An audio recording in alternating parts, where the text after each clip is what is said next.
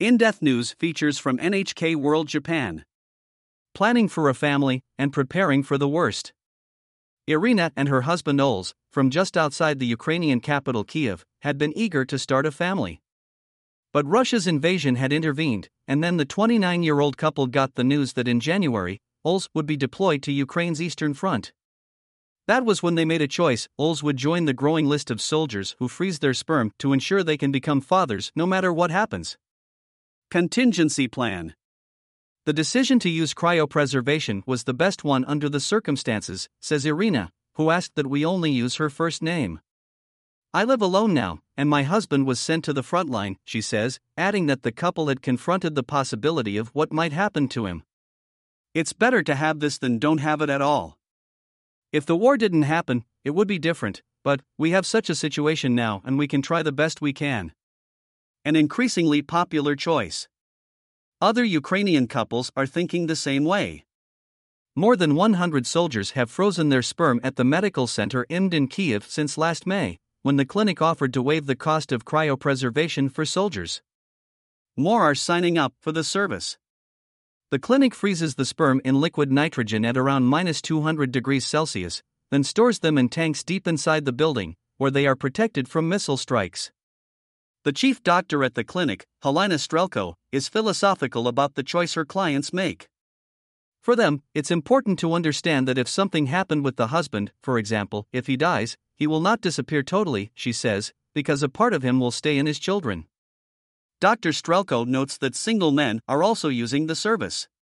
She says many worry that even if they survive the conflict, they'll be left with wounds or other physical problems that make it impossible to conceive. Population decline. Beyond the deeply personal element, there's a broader aspect to the clinic's work.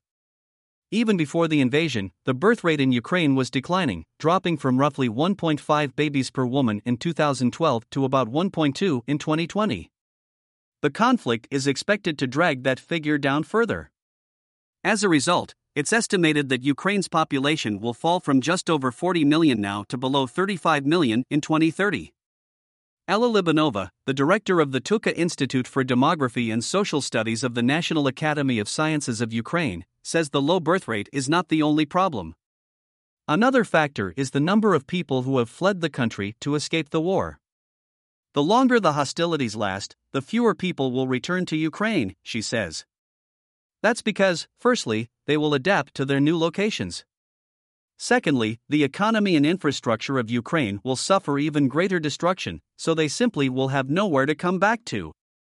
Thirdly, most families will be reunited not in Ukraine but abroad.